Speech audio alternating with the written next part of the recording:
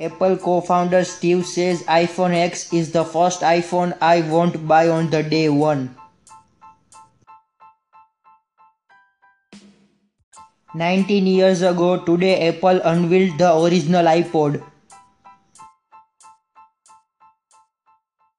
Google to create its own neighborhood with weather management system and flexible buildings.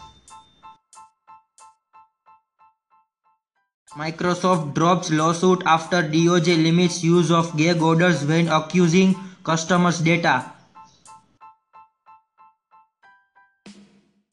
First original Xbox backward compatibility games available this week.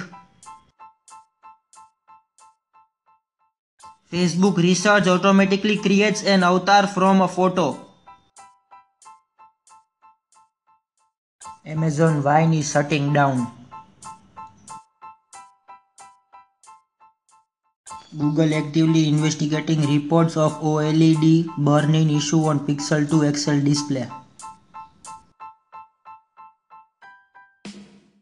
Zero raises $8.5 million for the credit card that functions like a debit card. Amazon to open a visually focused AI research hub in Germany.